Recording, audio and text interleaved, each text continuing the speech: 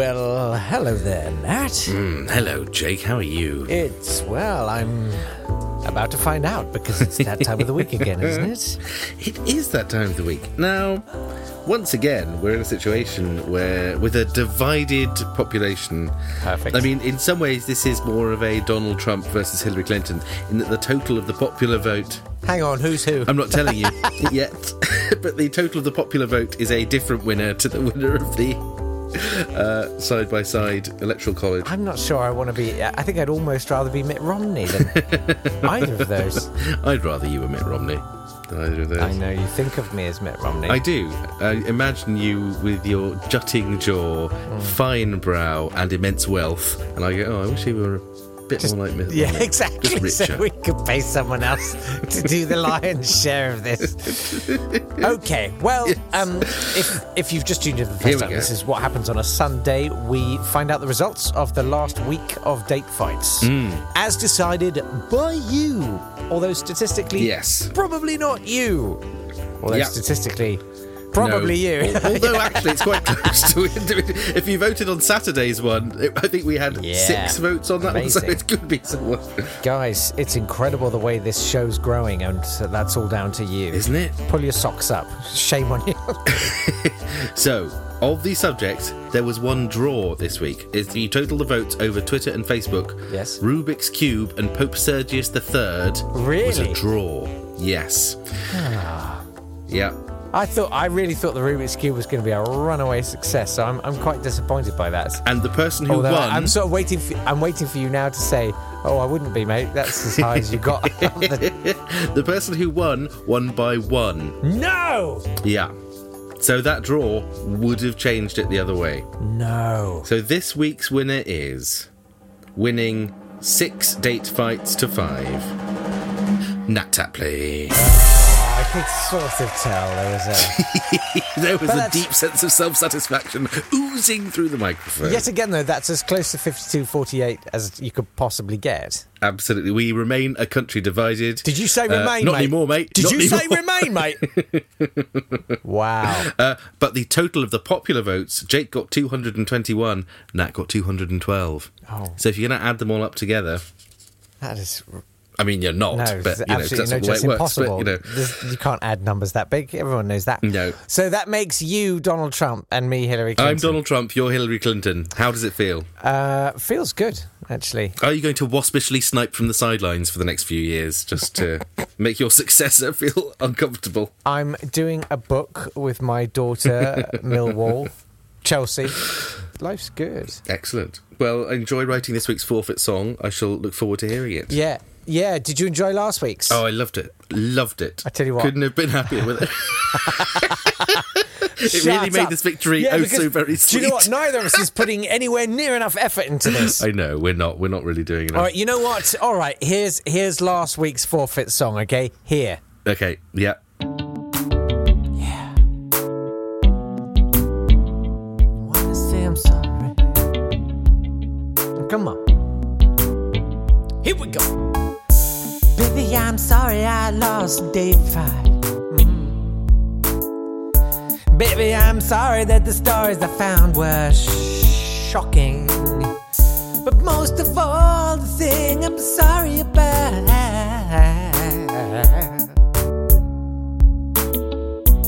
is Nat.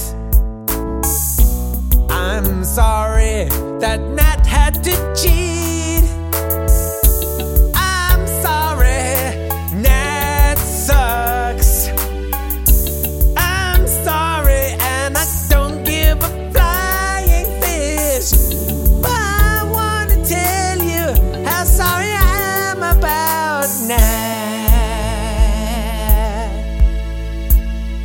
His cheating ways. All right.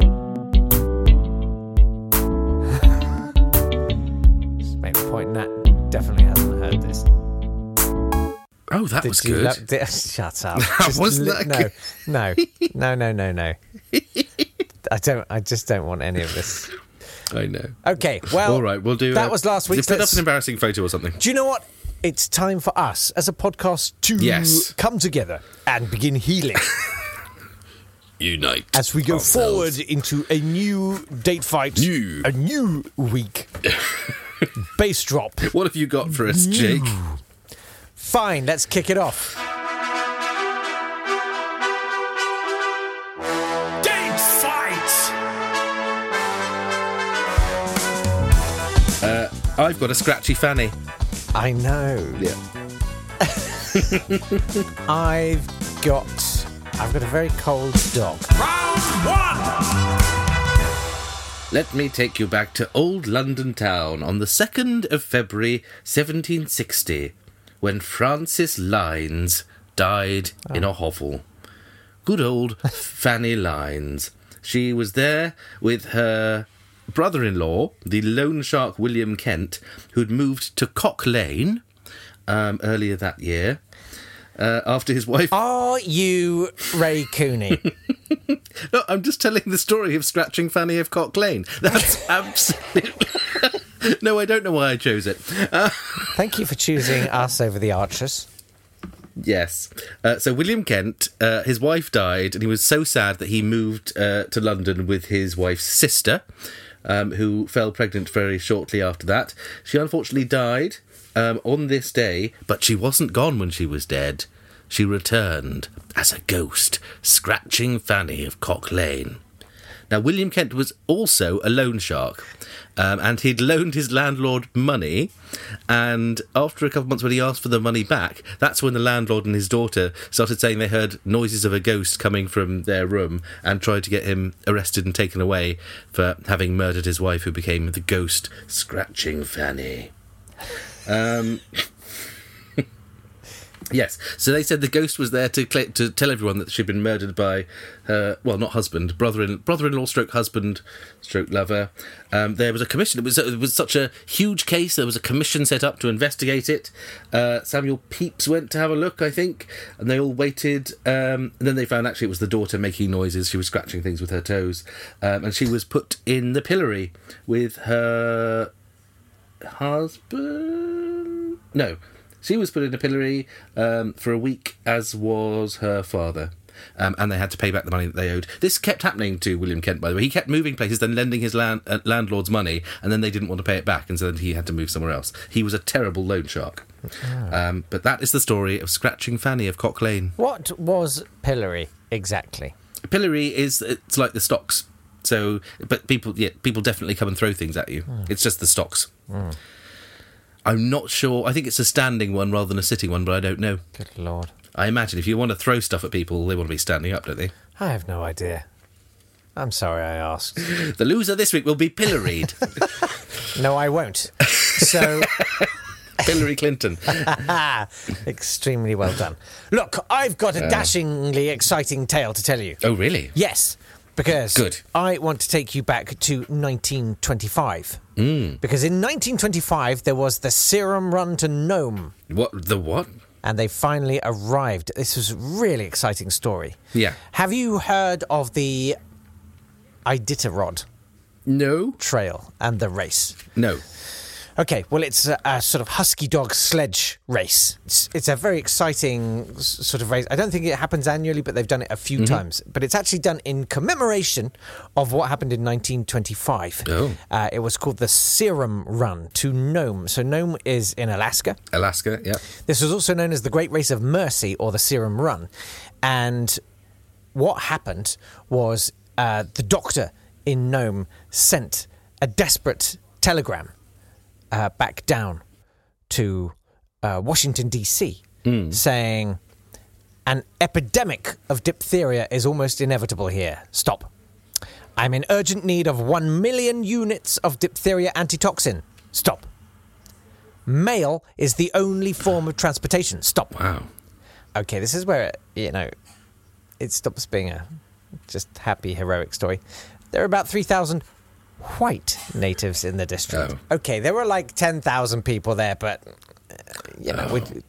Yeah. Cases started erupting of diphtheria in this little community. Not amongst the white community. Well, in the white community, yes. Oh, that made it terrible. Yes, and because here's the fun thing. About 6 years before that, Spanish flu had wiped out about 50% of the native population of Nome. Right. because they had no immunity to anything at all. Mm-hmm. So they got word, and the officials down in Washington, D.C. were like, what can we do? What can we do? Maybe we need a plane. Mm-hmm. Surely we can drop this by plane. And they only had like water-cooled biplanes, and it was the middle of winter, and it was freezing cold, and they just couldn't fly. And they found some serum on the West Coast, 300,000 units that they had as a kind of like first stopgap thing. Yeah. They wrapped it up in glass vials, then in padded quilts, and then in a big metal cylinder which weighed about 20 pounds. Yeah. And they just had to make a scramble for it. So they set effectively this kind of relay race with sledges and dogs, and they had to cover 650 miles. And in the end, they did it in 127 hours. But it was epic. I mean, it's an awful story and, yeah, a kind of amazing story. Many of the dogs died of just exhaustion, but there were stories of the people running these dogs who literally the dogs all died, and they then have to just pull the sledge by themselves. They went day and night. They set off. There were these huge storms and winds blowing. They said they couldn't see the first dogs in front of the sledge. It was such a whiteout, or it looked like the dogs were walking through a fast-flowing river because the snow was just streaking across in front of them.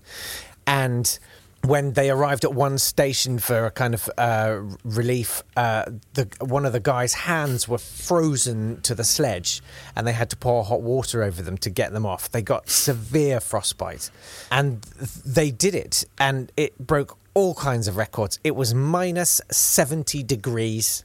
Wow. It was unbelievably cold. Literally, in the time it took one of the people doing the relay to fix the harnesses to the dogs, he just wrecked his hands. They were just done. Wow.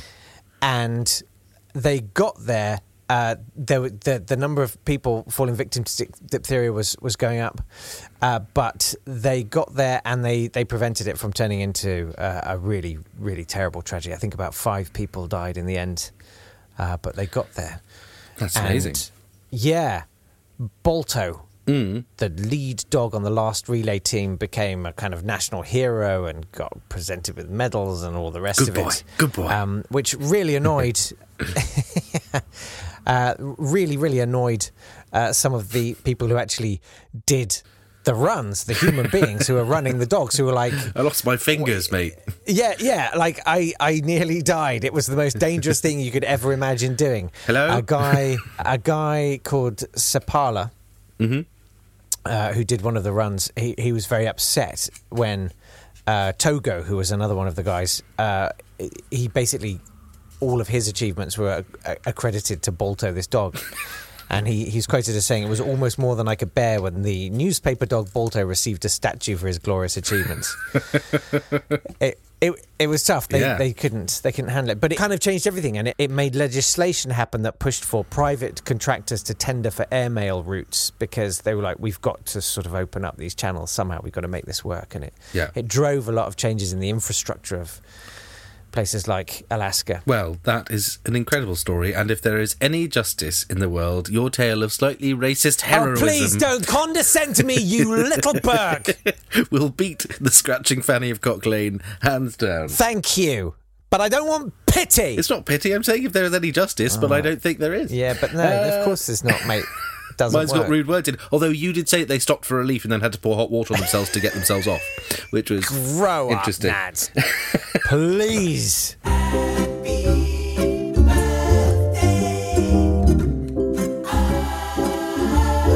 Happy birthday to Elizabeth of Bavaria, who was born in 1484. She had a bed on wheels because she was bedbound for the last few years of her life, so she had her bed put on wheels and was driven around in it. Happy birthday to Nell Gwynn, who at one point was pelted in her carriage by passers-by who thought she was someone else, and she put her head out the window and said, "Good people, you are mistaken. I am the Protestant whore." And happy birthday to Brent Spiner, Data from Star Trek The Next Generation, who I believe is back on our televisions at the moment. Who died? who didn't die? Who died? Owen Tudor died, the grandfather of Henry VII. We talked about him because he got given the rights of an Englishman at one point, despite being Welsh. I remember that. Yes, he married a widow of a king and got money doing that. Happy death day also to Boris Karloff. He's Frankenstein, he's all of the monsters. He was the mummy. Shall I be mummy? Yes. Happy death day to Lawrence of Canterbury, who was the second ever Archbishop of Canterbury. When Ethelbert died and all the Anglo-Saxons were going to convert back to paganism because they thought your god must be rubbish if he lets people die, he went to Ethelbert's son, Yadbald, is it? Yeah. He went to Ethelbert's son, Yadbald, saying he'd had a dream in which St. Peter had whipped him for not doing enough to convert the Anglo-Saxons, and he showed him the marks of the whipping that were still on his back. Oh. And that's how he converted them back. Happy death day to you, Lawrence of Canterbury. Lawrence of Canterbury.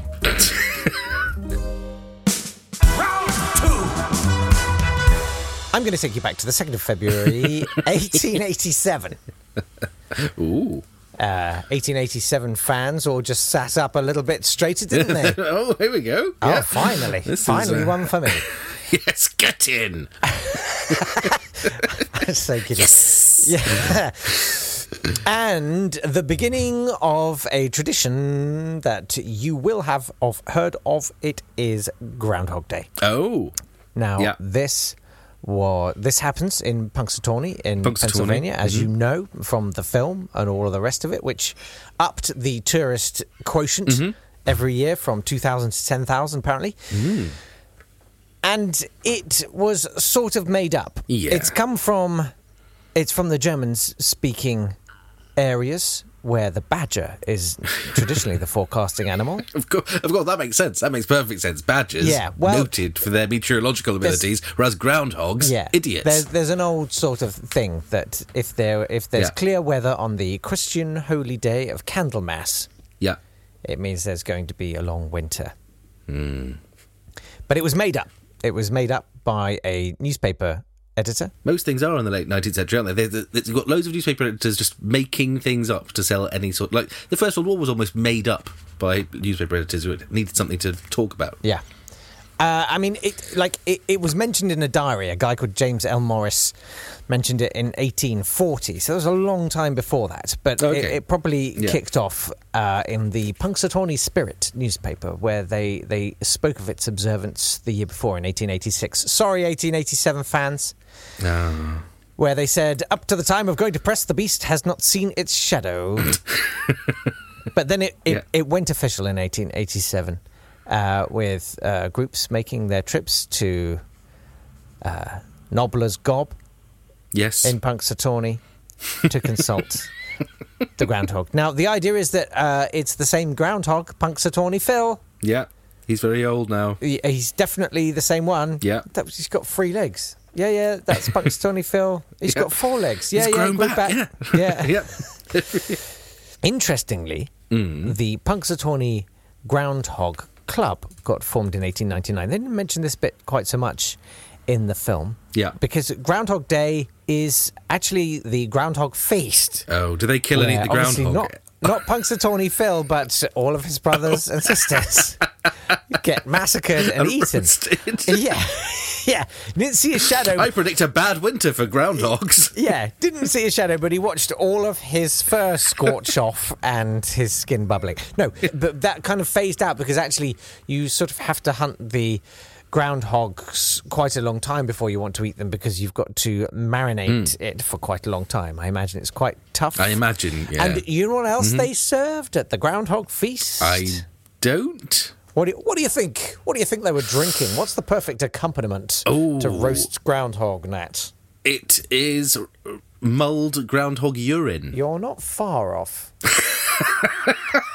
Is it groundhog blood? It's a groundhog punch. Okay. Flavour has been described as a cross between pork and chicken. Oh, that's a good drink. Funnily enough, that's exactly the flavour I want for my drinks. Yeah, I'm getting notes of elderflower, the refreshing ham, and kidneys.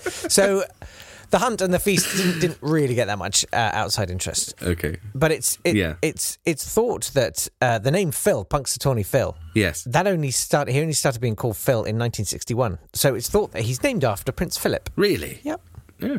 Well, I'm going to take you to the 2nd of February, 1141. Oh. Now, do you know who was king in 1141? Of course I do. What's the most kingly name you can think of? Charles. No, it was Stephen. King Stephen was on the throne. That's Absolutely not one. was. There was no King Stephen. There is King Stephen. Shut up. There's no King Stephen. He reigned for 20 years. Fake there was a news. King This Stephen. is fake fight. King Stephen. King Stephen. King Stephen. Yeah. And he kept Matilda next? off the throne. What next? King Wayne was off. I hope not. So he kept Henry I's daughter Matilda off the throne. She got very cross, so she invaded with Geoffrey of Anjou. So Stephen and Geoffrey are the two most important men in the country at this point. Oh, shut up. You're off your head. No one vote for this. Thank you. So anyway, in 1141, he was besieging Lincoln Castle when a relief force arrived and captured him. And so King Stephen was taken prisoner because as soon as the battle started, all of his nobles fled and ran away, going, "Stephen's a stupid name. We never liked you anyway. Bye." So he was imprisoned in Bristol, and that was during the Anarchy of Stephen, which is when essentially it was just a civil war. It was a civil war because we keep having civil wars. We don't call them civil wars. We go, "Oh, it was the Wars of the Roses. Oh, it was the Anarchy of Stephen." It's just another civil war. Everyone was fighting everyone, and the chroniclers said of it at the time, "Christ and his saints were asleep." So that's the Battle of Lincoln, 1141, where King Stephen got taken to Bristol. Up. Made up. What, were you too busy today, mate? Is that what it was? Yeah. King Eric. Okay, well, I'm going to let the listeners make of that what they will. You know, people aren't stupid, all right? They voted... Well, I agree. No. They aren't. No. Listen. They've shown themselves week after week to have... The British and American and worldwide public... have never got anything wrong. So the one thing about being Donald Trump is apparently it's quite fun. Oh, it must be brilliant. It is, as far as I can tell. And listen, I'm well aware there's a lot of Trump fans out there. Yeah. Okay? Yeah. So King Donald. I mean, it doesn't sound that stupid anymore. No, it doesn't. We've had King Stephen. Stephen. Has Stephen had a look at this email? What does he think of it? King Stephen. Yeah. King Stephen, do you want peas or sweet corn? Mini Kievs. Coming. King Stephen. See you all tomorrow. I'm sorry. Okay, yeah, that's it. Thank you very much indeed for being with us. Yes, thank you. Weekend. Tell your friends. Yes, do tell your friends. Yes, go. We're in a good place. I mean, not mentally, but in terms of how we're doing with this podcast, we are in a good place. It would be great if we could take it to an even better place. So that would be amazing. Thanks for everything you've done so far. If you could just try and persuade one more person. Yeah, one more person each. Just do one more each. Make a big difference. Maybe do it like... Go to if you work in a big office on several floors, go to a floor you don't normally go to, and go to the loos there and sit in the cubicle. And when someone else comes in, go, "This date fight podcast is excellent," and then wait for them to leave, which they will at speed. Just sit there chuckling. Yes, this is certainly the greatest podcast ever. Or just unlock people's phones and subscribe to the podcast and don't tell them. Don't do that. I'm sure that's criminal on some level, isn't it? Yeah, anyway, we'll see you tomorrow. Thanks very much. See you tomorrow. Bye. Thank you very much. Bye.